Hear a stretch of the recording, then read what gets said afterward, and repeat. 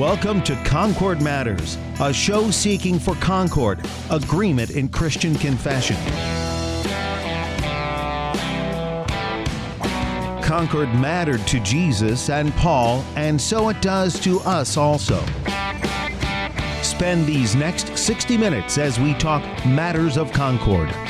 Concord Matters, a program produced by the Christ-centered leader in confessional broadcasting.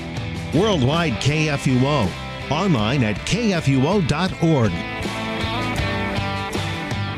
And welcome to Concord Matters, the show where we seek to be of one mind, that is, the mind of Christ. And to do that, a couple of Christ-confessing Concordians confer with the Book of Concord to conform what we believe, teach, and confess according to Scripture in our Lutheran Confession of the Faith. On today's show, we are continuing our series, The Catechized Life, today covering the office of the keys. I'm your host, Pastor Sean Smith, pastor of the Evangelical Lutheran Dual Parish of Emmanuel West Point and St. Paul's Wine Hill in Southern Illinois. And our catechist for this series is Pastor Mark Bestel. He is pastor of Calvary Lutheran Church in Elgin, Illinois. And Pastor Bestel, as we get going into this episode here today, looking at the office of the keys, I first want to give a reference that actually just a few months ago, I had an episode where we talked about similar sorts of things here about why Concord matters for the pastoral office. And it was centered on especially talking about where the authority of the pastoral office comes from, and very much a conversation that centered around the office of the keys. And so I would say, you know, if you're looking for more on this, of course, we're going to get a great catechesis lesson from our catechist, Pastor Bestel here. But if you're looking for more on this, listener, we do have that episode.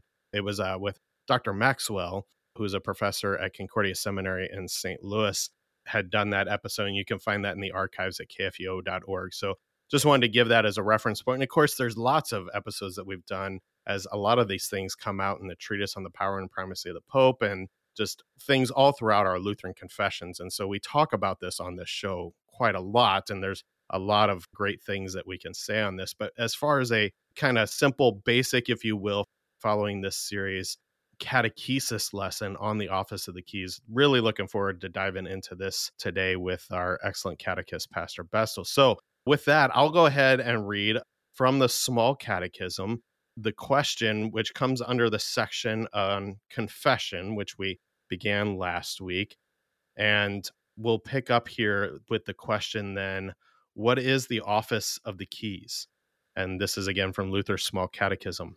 Answer: the office of the keys is that special authority which Christ has given to his church on earth to forgive the sins of repentant sinners, but to withhold forgiveness from the unrepentant as long as they do not repent. And then a connected follow-up question here. Where is this written? This is what St. John the Evangelist writes in chapter 20. The Lord Jesus breathed on his disciples and said, "Receive the Holy Spirit. If you forgive anyone his sins, they are forgiven. If you do not forgive them, they are not forgiven."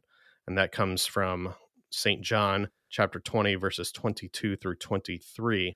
All right, thus far, Luther's Small Catechism. Pastor Bestel, go ahead and give us our catechesis lesson on this question and connected question on where this is written on the office of the keys. You're absolutely right, Sean, that it's necessary to sort of take an overview approach when going through catechesis on this, because as with all the other topics we've discussed, so much could be said on this. And so because it is more of an overview and more of a, if you will, an introduction, I'd like to ask the listener, why the phrase, the office of the keys, if when Luther cites the passage that he's referring to as sort of the foundational passage in John chapter 20, there's not any mention of keys. What is this office of the keys all about? That's sort of the first question to address, is why this particular title, the office of the keys, if the citation of John doesn't mention anything about that. Well, of course, in addition to this, Luther could have pointed to Matthew 16 and Matthew 18, and he probably didn't because of some of the historical reality at the time in terms of the papacy's teachings and understandings about Peter being the first pope and having the only authority and all the authority flowing down from that. Of course, there's another reason that we'll get to in a minute that Luther wisely chooses John 20, but perhaps that was part of it in Matthew 16 there, because Matthew 16, remember, is the passage in which Jesus, upon Peter's confession, Jesus says, I tell you, Simon, son of Jonah, that you are Peter, and on this rock I will build my church. The gates of hell shall never prevail against it. And then there in Matthew 16, he continues and he says, whatever you bind on earth shall be bound in heaven, and whatever you loose on earth shall be loosed in heaven. There very much is terminology and imagery of keys. And so the keys that bind in chains, the keys that loose from chains. And that's where we get this title and this understanding of the office of the keys. That same imagery is used in Matthew 18, and that's very helpful in helping us understand that Jesus was not giving the authority just to Peter. In Matthew 18, it's a wider audience, and yet just 2 chapters after this in Matthew 16, very similar words, almost the same exact words, when he says to his disciples in Matthew 18, verse 18, he says, truly I say to you, whatever you bind on earth shall be bound in heaven, and whatever you loose on earth shall be loosed in heaven. And then he goes on, again, I say to you, if 2 of you agree on earth about anything they ask, it will be done for them by my Father in heaven. For where 2 or 3 are gathered in my name, there am I among them. That's a really interesting passage to study a little bit more deeply, because it shows that the idea of 2 or 3 being gathered together is not just some sort of random get together, but it's sort of the gathering of the church, isn't it? It's the assembly of the church by the power of the Holy Spirit. And so here he sort of hints at that authority being certainly to more than just Peter, but also to the other disciples who would be apostles, to the office of the Holy Ministry, and as we'll study as we go through the hour, the authority really to the church itself. So then when we get to John chapter 20, why does Luther include John chapter 20 rather than Matthew 16 or Matthew 18 in the instruction here? And I guess we should mention here that we don't know specifically that Luther wrote this or that he included it in his first catechism, but it was certainly included in the catechism by the time he died. I tend to think, boy, this sounds a lot like Luther's writings, so I always refer to it just as Luther's writings. So why would he, or those who penned this, why would they include John chapter 20? The answer is because John chapter 20 is present tense, whereas Matthew 16 and Matthew 18 are future tense. That he says to Peter in Matthew 16, I will give you the keys of the kingdom of heaven, whatever you bind on earth. Matthew 18 still tends to point in that future tense direction, and yet there is some present tense in there. But then you get to John 20, and now it's sort of bestowing this reality upon the disciples and therefore upon the first generation of the church. Receive the Holy Spirit, right? This can be given now because Christ has done the work upon the cross. Christ has completed his mission of messianic salvation for all mankind. And so now he starts to pour out the gifts upon the church. And as we've talked about in the episode where we talk more generically about the sacraments, think of how baptism, confession, absolution, the Lord's Supper, they're all instituted right in the hours surrounding, or the days surrounding, the crucifixion and resurrection of Christ. And of course, John 20 is the very evening of his resurrection.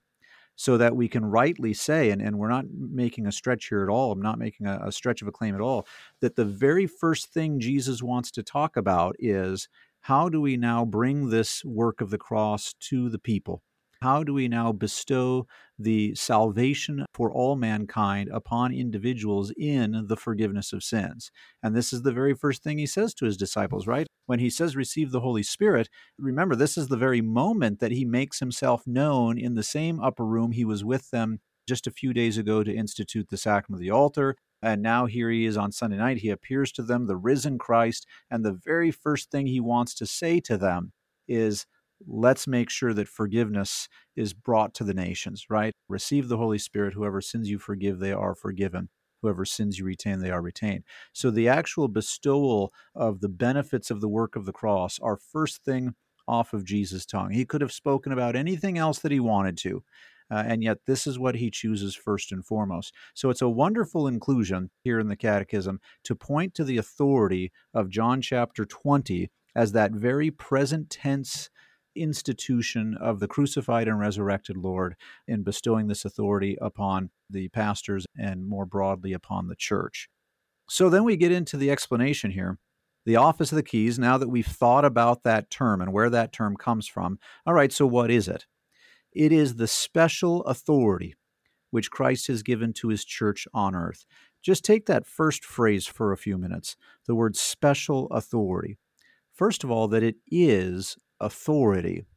It's not just a reminder of forgiveness. It's not just nice, winsome words that God loves you. It is a divine authority. And so it is authority even before God in heaven. As we talked about earlier, and as we studied in the opening questions in this section on confession, that when the pastor forgives me, I should be certain that this is true even before God in heaven. And so here now in the question on the office of the keys, that this is a special authority. And it's special primarily for that reason, that this is happening even before God in heaven. So it's special in that sense that it effects heaven's judgment. Notice it doesn't affect it. We've said before, I believe, that there's a difference between the word affect with an A and effect with an E, which we often know of as effect as being the noun and affect as being the verb. But to effect something is also a verb. And to effect is to bring, if you will, into existence out of nothing, whereas to affect is to impact something that is already present. And so the words of absolution effect the forgiveness of sins, right? For that sinner who stands before God, even if only visibly before a pastor, it effects the forgiveness of sins, brings out of nothingness, if you will. That declaration is a special authority because it's Christ's own word, and we'll get into that in a minute. And so it's an authority that effects, again with an E, it effects heaven's judgment. But it's also special in that it is an authority unlike earthly authority. Earthly authority lords over its subjects. Jesus even says that elsewhere about, Christian love and the last being first and the first being last. And remember, he says elsewhere in the Gospels, he says, you know that the Gentiles lord authority over each other. And he says, that's not how it's going to be among you, but rather among you shall care that the last be first, the first be last. And he goes on with that. This authority, as authoritative as it is, even before God in heaven, is an authority to give God's forgiveness and withhold God's forgiveness. And that's it. That's the focus, right? The focus is all about the forgiveness of sins. It's all about eternal life. It's all about spiritual blessing and benefit. It's not an authority to lord over the people decisions about church governance, or to hold over, the congregation and authority to say, we're going to make the new carpet blue instead of red. Whatever people would argue about and think that maybe the pastor could wrongfully wield authority. But rather, this is an authority that's all about something that is supernatural, beyond the realities known by earth. And yet here we are, not of the world, but in the world, doing the work of God for the world, or more appropriately said, I suppose, speaking and declaring the reality of God's work for the world, and by speaking it, actually effecting it. So this is a special authority. And as the phrase goes on, it's a special authority which Christ has given to his church on earth. Think of this, the importance here of establishing the office of the keys is something that Christ himself institutes. Why is that important? Partly because we know just how often people start to doubt it and start to argue about it and think that the pastor is trying to use it to lord authority over the congregation, or people sort of spar over, well, who gets to do this? And so it's really important to remember that the one who has this authority is Christ himself. And he has designed the ways in which this authority is going to be bestowed upon his church. In the very same way that we see with the other words of institution for the other sacraments. Think on the section in baptism. Christ our Lord says in the last chapter of St. Matthew, right? That's the question, the second question under the first part in baptism. So what is baptism? It is not just plain water. Is the water included in God's command and combined with God's word? Well, where is this written? Christ our Lord says in the last chapter of St. Matthew. So you get this very definitive explanation of saying, this isn't something the church has made up. This is something that Christ has given to us. In the same way, we'll see when we get to the sacrament of the altar, the reality or the phrase included in Luther's explanation that this was instituted by Christ himself for us Christians to eat and to drink. We're not making this up. And this doesn't even come from the church. And it's not even the church's explanation of how it's going to govern itself. But rather, this comes from Christ, a heavenly governance for heavenly benefits. And it comes from Christ himself so that we can take great joy again in these words, which Christ has given. The authority starts with him. We know that well-known passage in Matthew 28 about going, therefore, make disciples of all nations, baptizing them and teaching them. Well, how does that begin? It begins with Christ saying, all authority in heaven and on earth has been given to me. And there's an interesting side note, or I guess sort of a deeper nugget of truth to consider here, and that's this word authority, in the Greek exousia.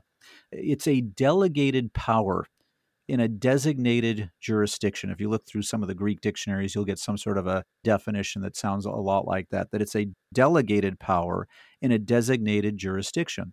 There are other places where Jesus talks about the fact that the Father has given him all authority. And so in the same way that the Father has sent the Son, so now the Son says to his church, here is how I am going to send you the promised benefit from on high through the work of the Holy Spirit, right? Receive the Holy Spirit.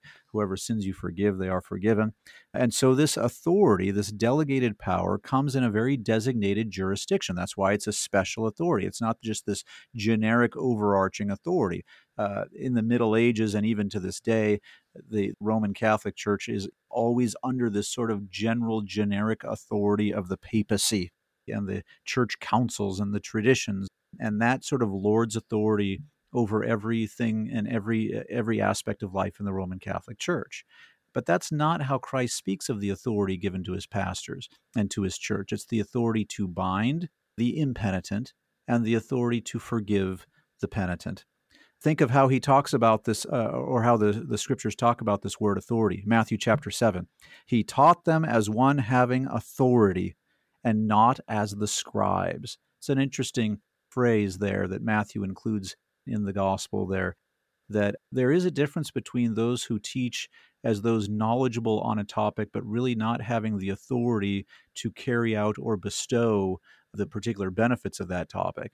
And yet Jesus taught as one having authority over, in a sense, God's word, an authority to actually effect the benefits of it in front of the people. And that's the authority that he is now, as a Messiah who has completed his mission and as a loving Savior who simply desires the salvation of all people, he is now bestowing that authority to his church through the office of the Holy Ministry, in the office of the keys, that forgiveness of sins be given to all people in Christ's name. Matthew 9, so that you may know that the Son of Man has authority on earth to forgive sins. That's the passage where he then turns and says to the lame man, rise, take your mat and go home. He shows that the physical healing is a sign that he has greater powers to do greater healing, the healing and the forgiveness of sins. And so he has this very delegated power in a designated jurisdiction in this way that he gives to the congregation and to its pastor. Matthew chapter 10, when he sends out the disciples on, if you will, a little bit of a vicarage, it says he sent them out, quote, and gave them authority over unclean spirits. Same word, and yet notice again the designated jurisdiction, that the disciples couldn't go out and just do whatever they wanted with that authority.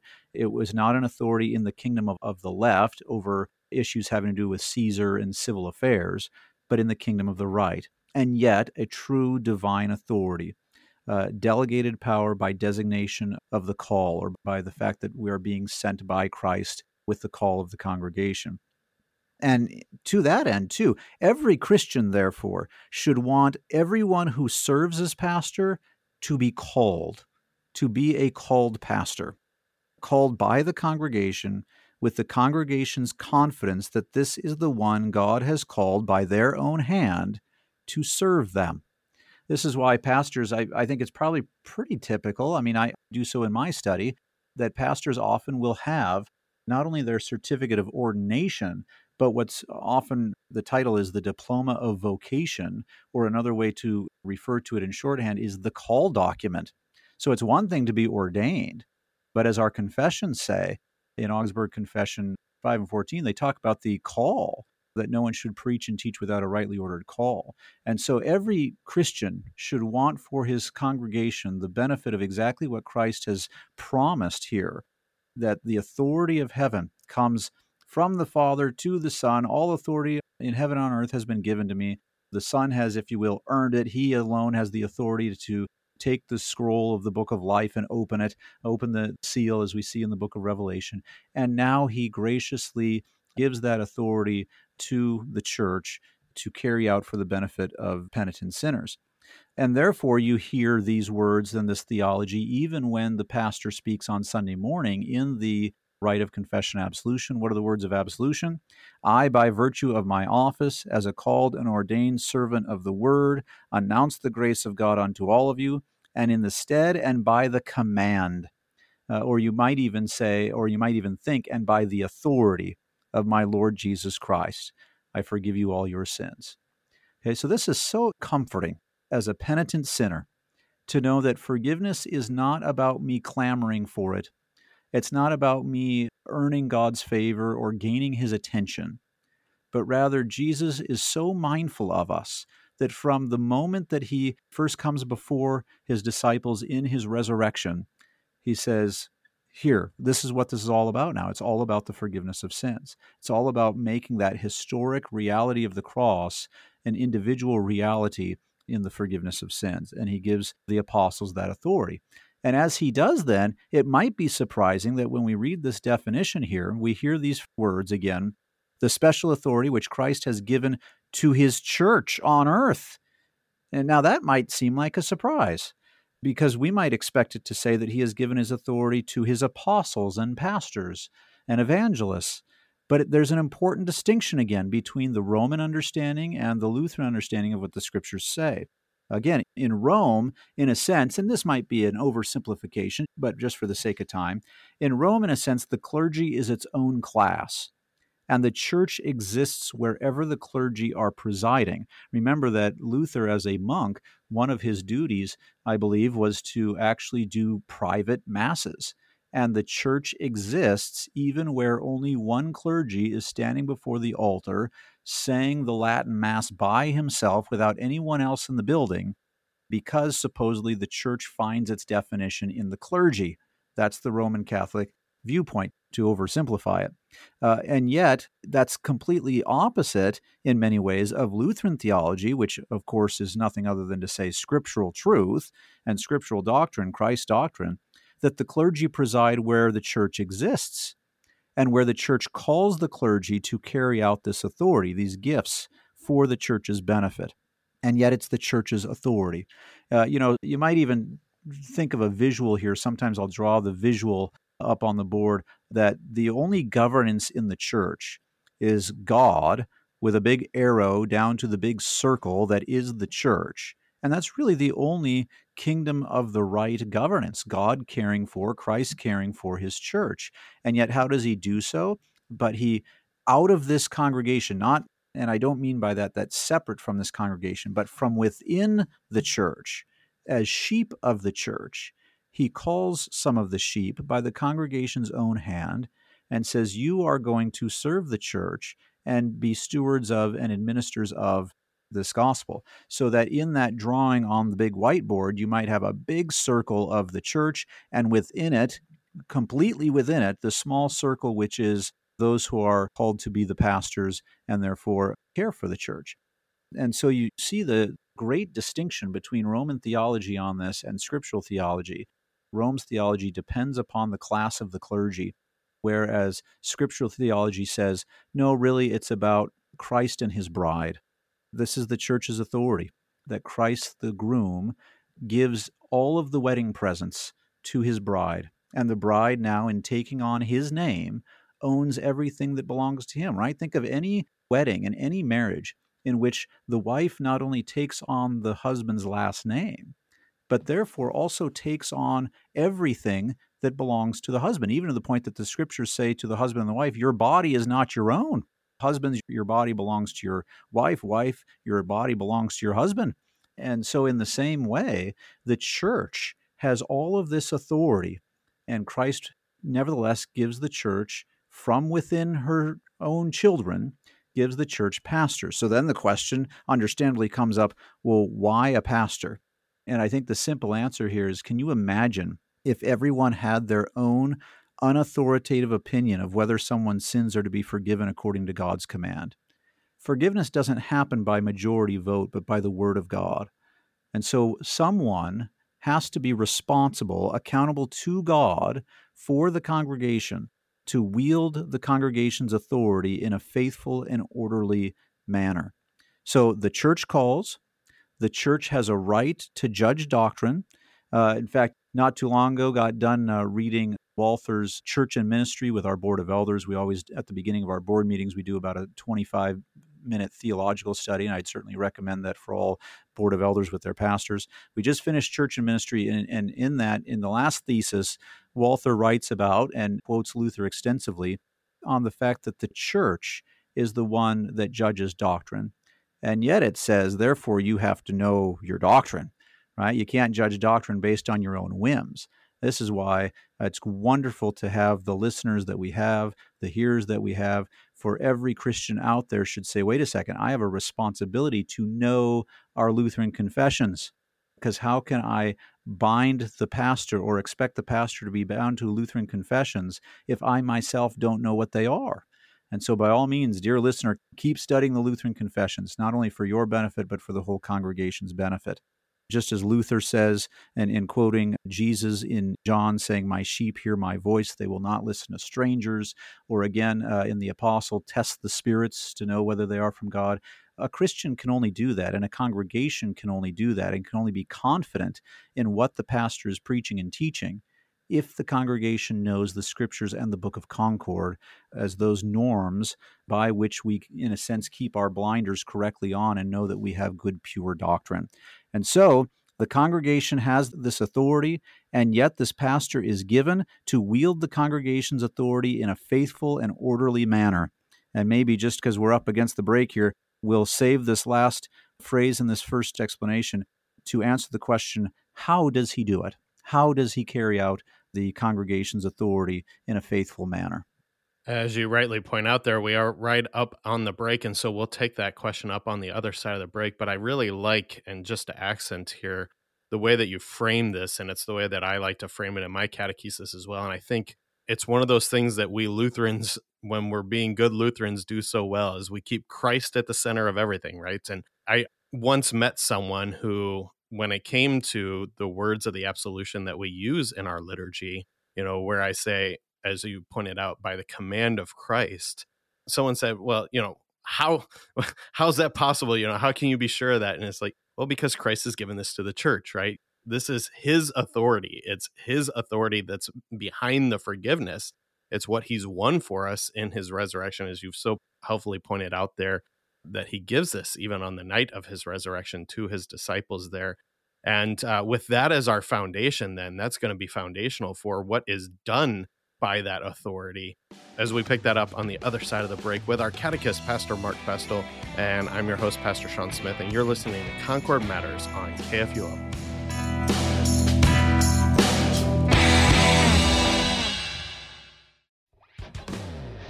The word of Christ comes forth from his mouth as a sharp, two-edged sword. By that word, he puts our sin to death, and he raises us to new life in him. Join me, Pastor Timothy Apple, on Sharper Iron every weekday morning at 8 a.m. here on KFUO, as guest pastors from around the world lead us into the Word of God to help us sharpen our faith in Christ, crucified, risen, and ascended for you.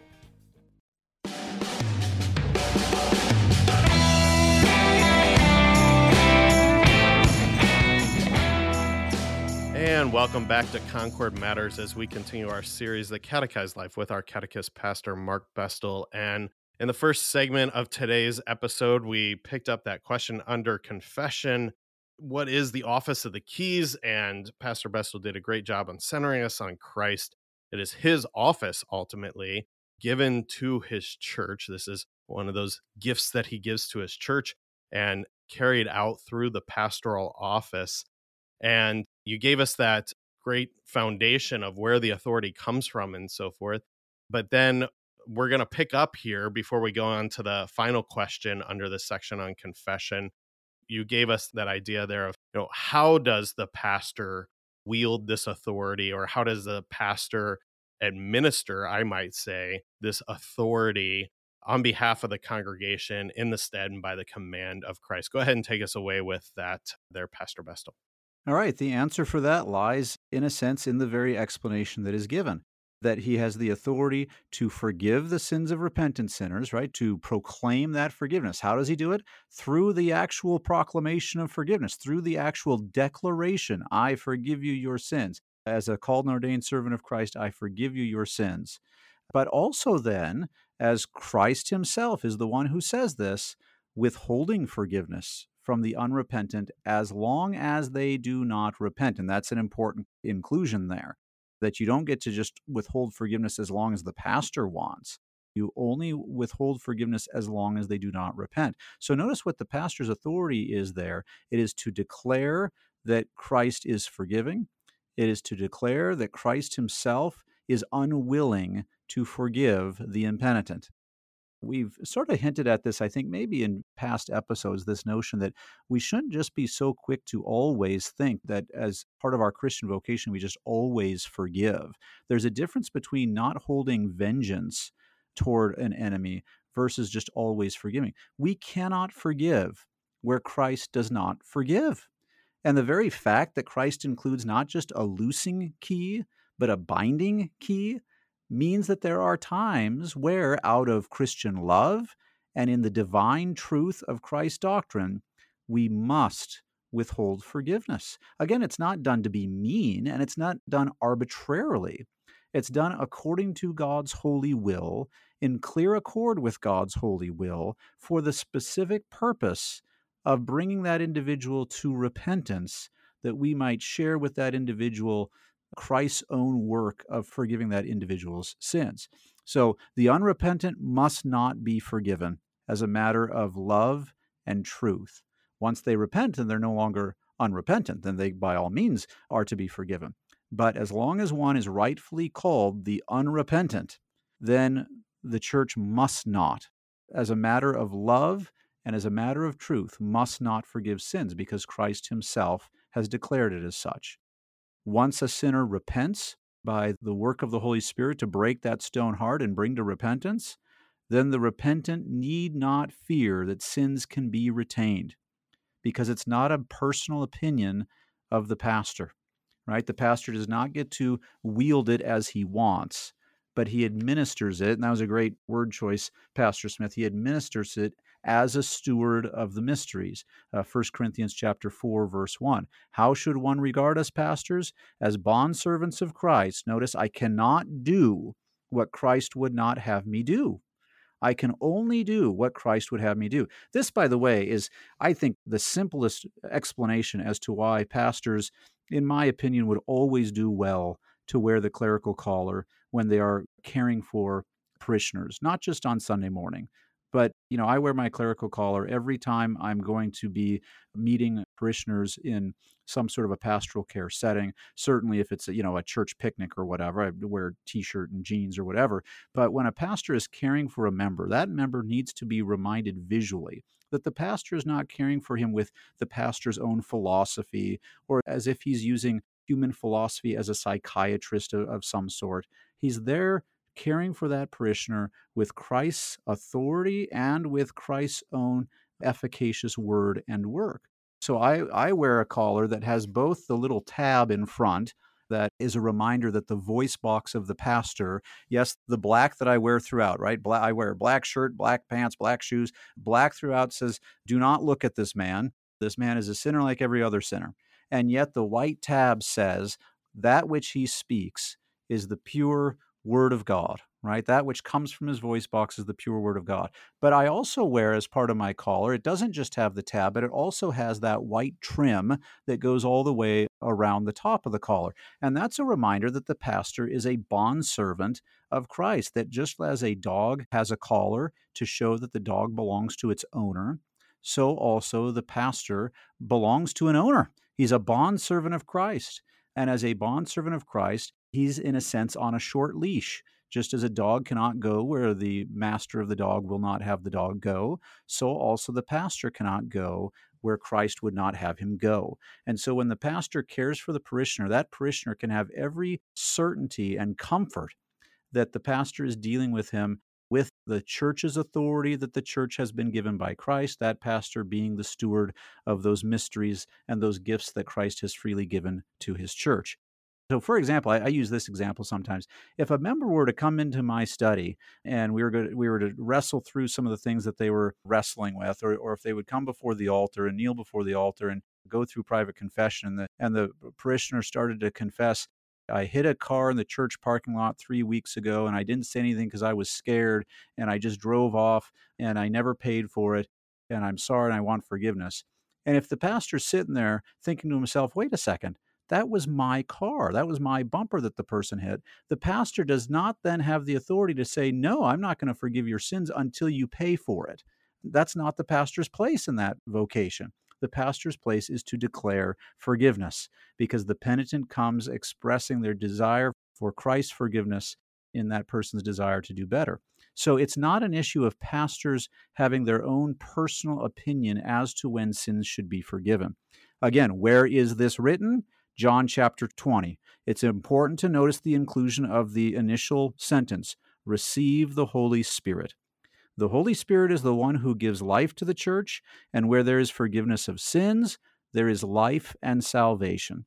And so the pastor cannot proclaim forgiveness and with it life and salvation without the Holy Spirit's authority.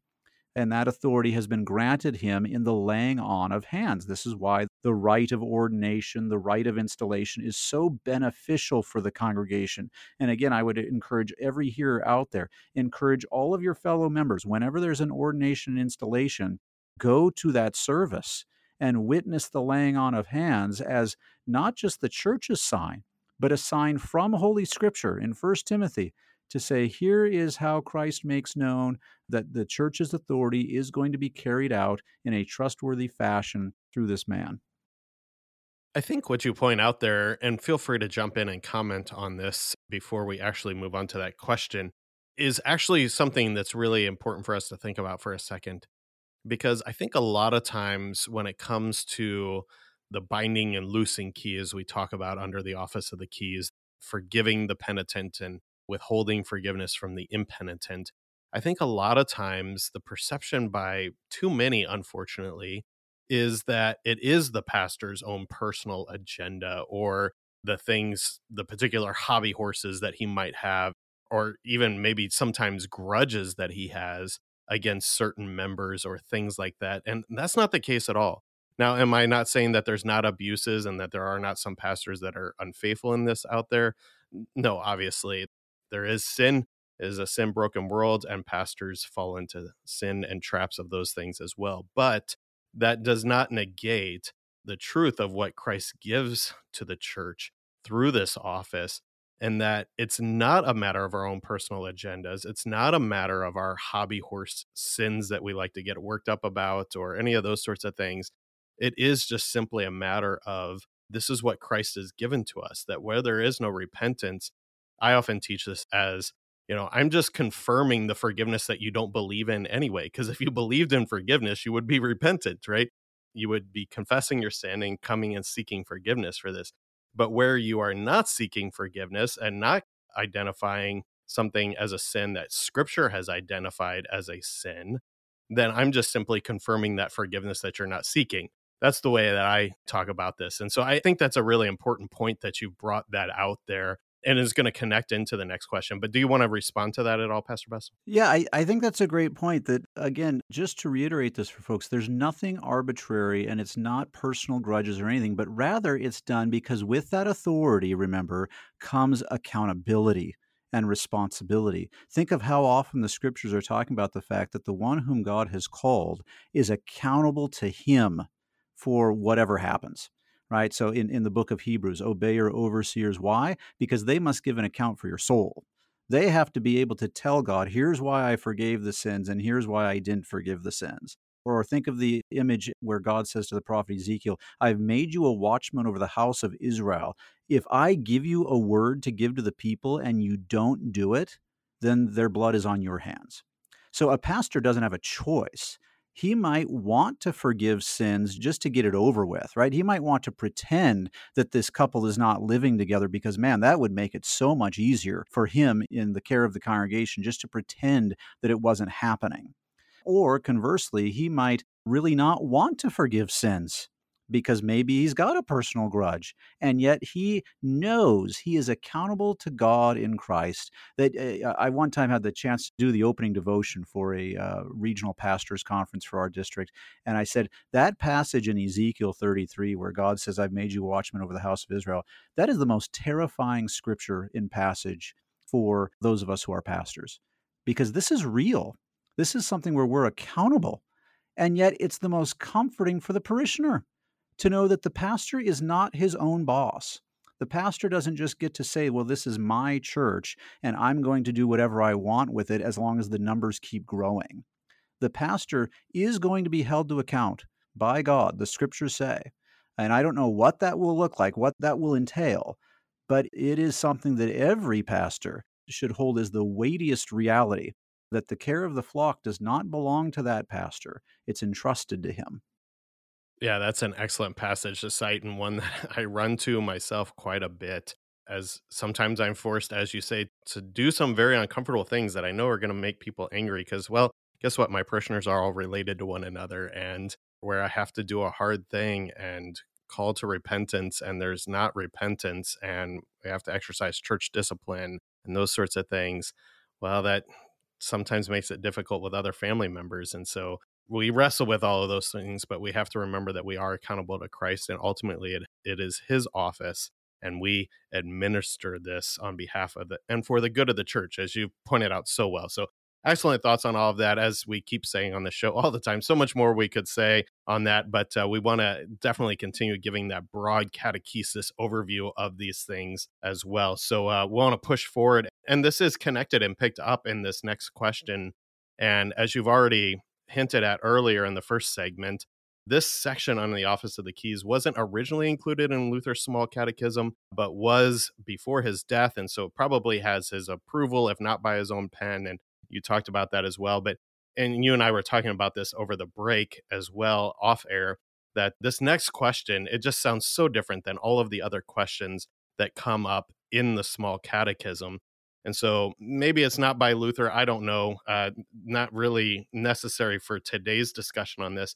But I will say this, that even though it's a little bit weird as far as the catechism is written, I think an excellent question for us to ask as we've received this teaching, well, then what do I believe according to these words? Because that's what I believe is going to influence how we view these things going on in the church, as uncomfortable as they may be and so forth, as we've just been talking here. So I think this progresses very nicely there. So I'll just read this from the Small Catechism, once again, under the section of confession. It's the last question there. What do you believe according to these words? I believe that when the called ministers of Christ deal with us by his divine command, in particular when they exclude openly unrepentant sinners from the Christian congregation and absolve those who repent of their sins and want to do better, this is just as valid and certain, even in heaven, as if Christ our dear Lord dealt with us himself. Powerful, powerful words there. All right, Pastor Bessel, go ahead and give us our catechesis on that question. All right, let's take the first line first. I believe that when the called ministers of Christ, keep in mind the significance of the call, both in Scripture and in the confessions. And by the way, that call, remember earlier when we talked about authority, we said it was a very specific delegated authority to a very designated jurisdiction. As one who is called, a pastor is not called to the church in general. Most often, he is called to a specific congregation. And therefore, the authority of Pastor Bestel is not the authority to knows my business and what's going on in the sister congregations around me, or to say to Pastor Smith's congregation, hey, you shouldn't be listening to Pastor Smith on this issue. My call is not outside of Calvary Lutheran Church, Elgin, Illinois. And so, in some ways, again, that should be comforting for the parishioner to know that Christ has so has been so mindful of the church that he has even thought about how he is going to have the different individual sheepfolds cared for by one particular shepherd for that generation of time, who is accountable for that sheepfold and, in a sense, no one else, or has authority over no one else. And so when the called ministers of Christ deal with us by his divine command, though the authority belongs to the church, they call one man, or in some cases maybe multiple men, into their midst to do the work of Christ, which, by the way, is, again, sort of the simplest understanding, just for the sake of time. Why is the pastor male? Right? Why do we as confessional Lutherans insist on the pastor being male? Well, the easiest explanation is because the scriptures say so in the letters to Timothy and Titus. Of course, Christ chose all male apostles and all male prophets, and we could talk about that. But theologically, the easiest thing to point out is that the pastor, in his service for the church, is the visual aid, if you will, of Christ's relationship to his bride. And it would be very difficult for that visual image to be there of groom and bride if the groom was a woman. Now, I know by today's standards, maybe that's, even thrown up in question by all of the civil discussion going on about male and female and marriage and all of its different definitions. But by scriptural, God-given, created theology that God himself is the author of, Christ is the groom for his church. And that's just the simplest way to teach our children. This is why you can take comfort in all male clergy, is because it's not about men having authority. It's about the promise that Christ cares for his bride. Okay. So interestingly, then, how do called ministers of Christ deal with us by his divine command? It goes on, in particular, when they exclude openly unrepentant sinners from the Christian congregation. This goes back to what we were just talking about. That dirty work of excluding the unrepentant is an essential part of a pastor's call. And yet, sadly, how little do we see it in the common church? Not that pastors should go out looking for it, but let's be honest, we're sinners. The congregation is full of sinners, and there are going to be times where we have to exclude the impenitent.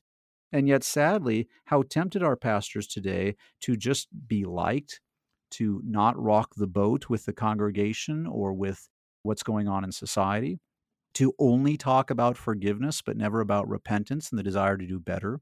It's very tempting for pastors to pretend that they don't know what's going on, as I said earlier, between two people living in sin, or that a simple email follow-up will be sufficient pastoral care, an email that simply says, hey, checking in, how are you doing, that somehow is to be interpreted as a call to repentance.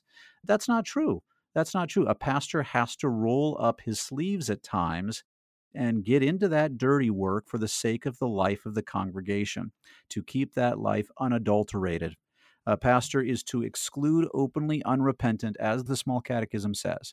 And so all Christians should be concerned, for example, about the purity of the altar rail, as we practice, and we'll get into this when we talk about the Lord's Supper, as we're all to be concerned about the purity of doctrine at the altar rail and the purity of Christian life at the altar rail. Then if you're concerned about whether someone should be at the table, then you can actually take some confidence, listener, if you see your pastor who's bound by the confessions, if you see him continue to commune that individual, there's a good chance that he's working behind the scenes with that individual, and that you can have a calm heart that maybe that individual is getting pastoral care. So, don't be too quick to judge that individuals shouldn't be there. If a pastor is communing the individual, that's a good sign. That's a good sign, because the pastor has accountability to Christ for whether or not he is binding or loosing sins, not only in the declaration of forgiveness and the absolution, but also even in giving or not giving Holy Communion. So this is part of his work, not only excluding the unrepentant, but certainly absolving those who repent of their sins and want to do better. And I tell you, I think every pastor knows the genuine joy, if we uphold the holiness of the law, and make sure that people know what that is and uphold it in their own daily lives, and their stubborn hearts become broken in the face of their sin, then there is genuine joy. And the angels cry out in heaven over one sinner who repents. Certainly the pastors and the congregation share in that joy as well.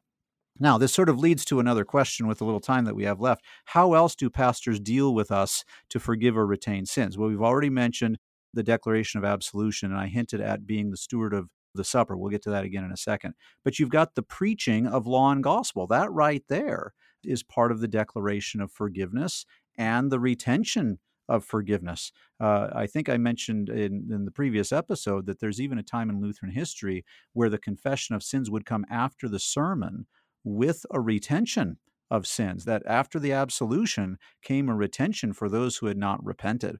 So this was certainly taken seriously in the life of the church. So the preaching of law and gospel, being the stewards of the mysteries. Think about that word. That's a great description. What is a steward? Before they were called flight attendants, we had stewards and stewardesses. And what was the job? The job was to, in a sense, make sure that there was an orderly and proper use of the food and drink in the cabin of the airplane, and that there was a time not to let everyone just come forward all at once and take the food and grab it for themselves. And yet there was also a proper time to make sure that the food of the flight is administered as it should be. And that's exactly the idea of the Lord's Supper, that there is a time to withhold it and say, no, at the right time, we will make sure that it is administered correctly. And then when that time comes, the pastor has a responsibility to make sure that it is administered, in a sense, fairly and equitably in the life of the congregation based on the work of forgiveness for the penitent and withholding the sins of the impenitent. Also, too, another point to point out here, I think, is that also the public reading of God's word is where the pastor serves the people in the declaration of forgiveness, because God's word is full of the declaration of forgiveness, the call to repentance, instruction for daily life. And in our 20th century, 21st century, it has become very commonplace for the pastor not to be the one to read the scriptures. And I would encourage hearers and listeners to consider that in the context of pastoral care of the congregation. We're not asking about who gets to do this, who gets to do that, because remember, the divine service is foremost Christ's divine service to his people. You get to partake not by being a volunteer in the service, but rather you get to partake as being a beneficiary in the divine service. What wonderful reality to have to have Christ proclaim his word to you, that you can just sit and absorb it and take it all in. And we're not spending our time saying, oh, look how well Susie pronounced Chorazin and Bethsaida, or how well, John pronounced Beelzebul. That's not the point of the readings. It's not a point to say, look at our active participation, but rather the point of the readings is to receive Christ's own word and to receive God's word. And this is not just my spin on this. 1 Timothy chapter 4, verse 13. Paul says this to Timothy. He says, until I come, devote yourself to the public reading of Scripture, to exhortation and to teaching.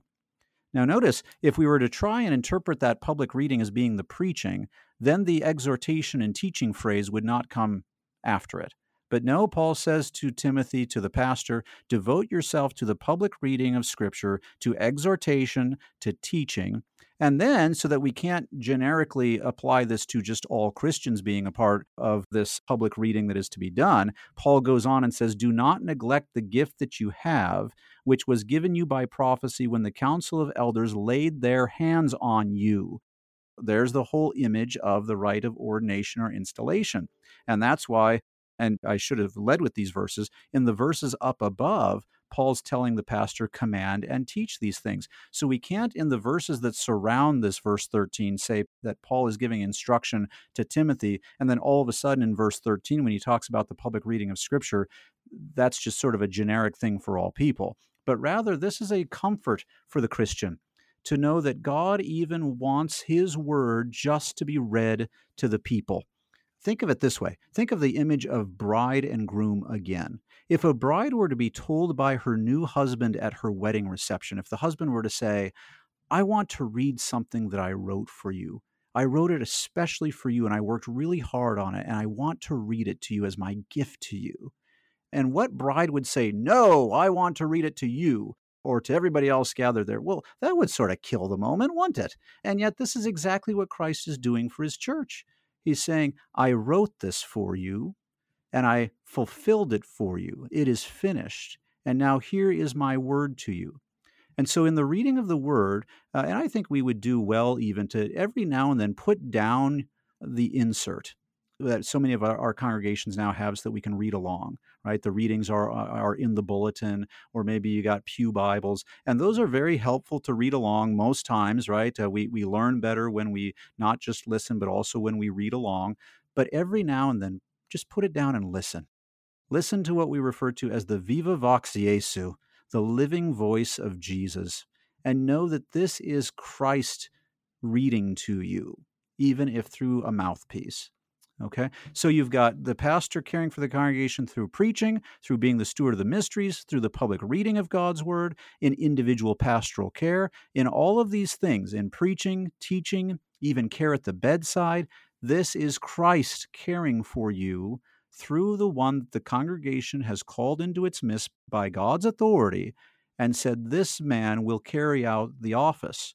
The office is bigger than that man, and yet he is, if you will, the incarnate office holder, just as the president, the office of the presidency is bigger than an individual president, and yet that person who fills that office for that time is the incarnate president.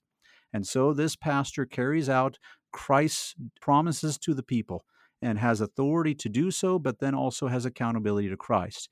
And so that question of clergy versus laity, clergy versus elders, who's in charge here, it really begins with a very faulty premise that authority means that that person is in the driver's seat.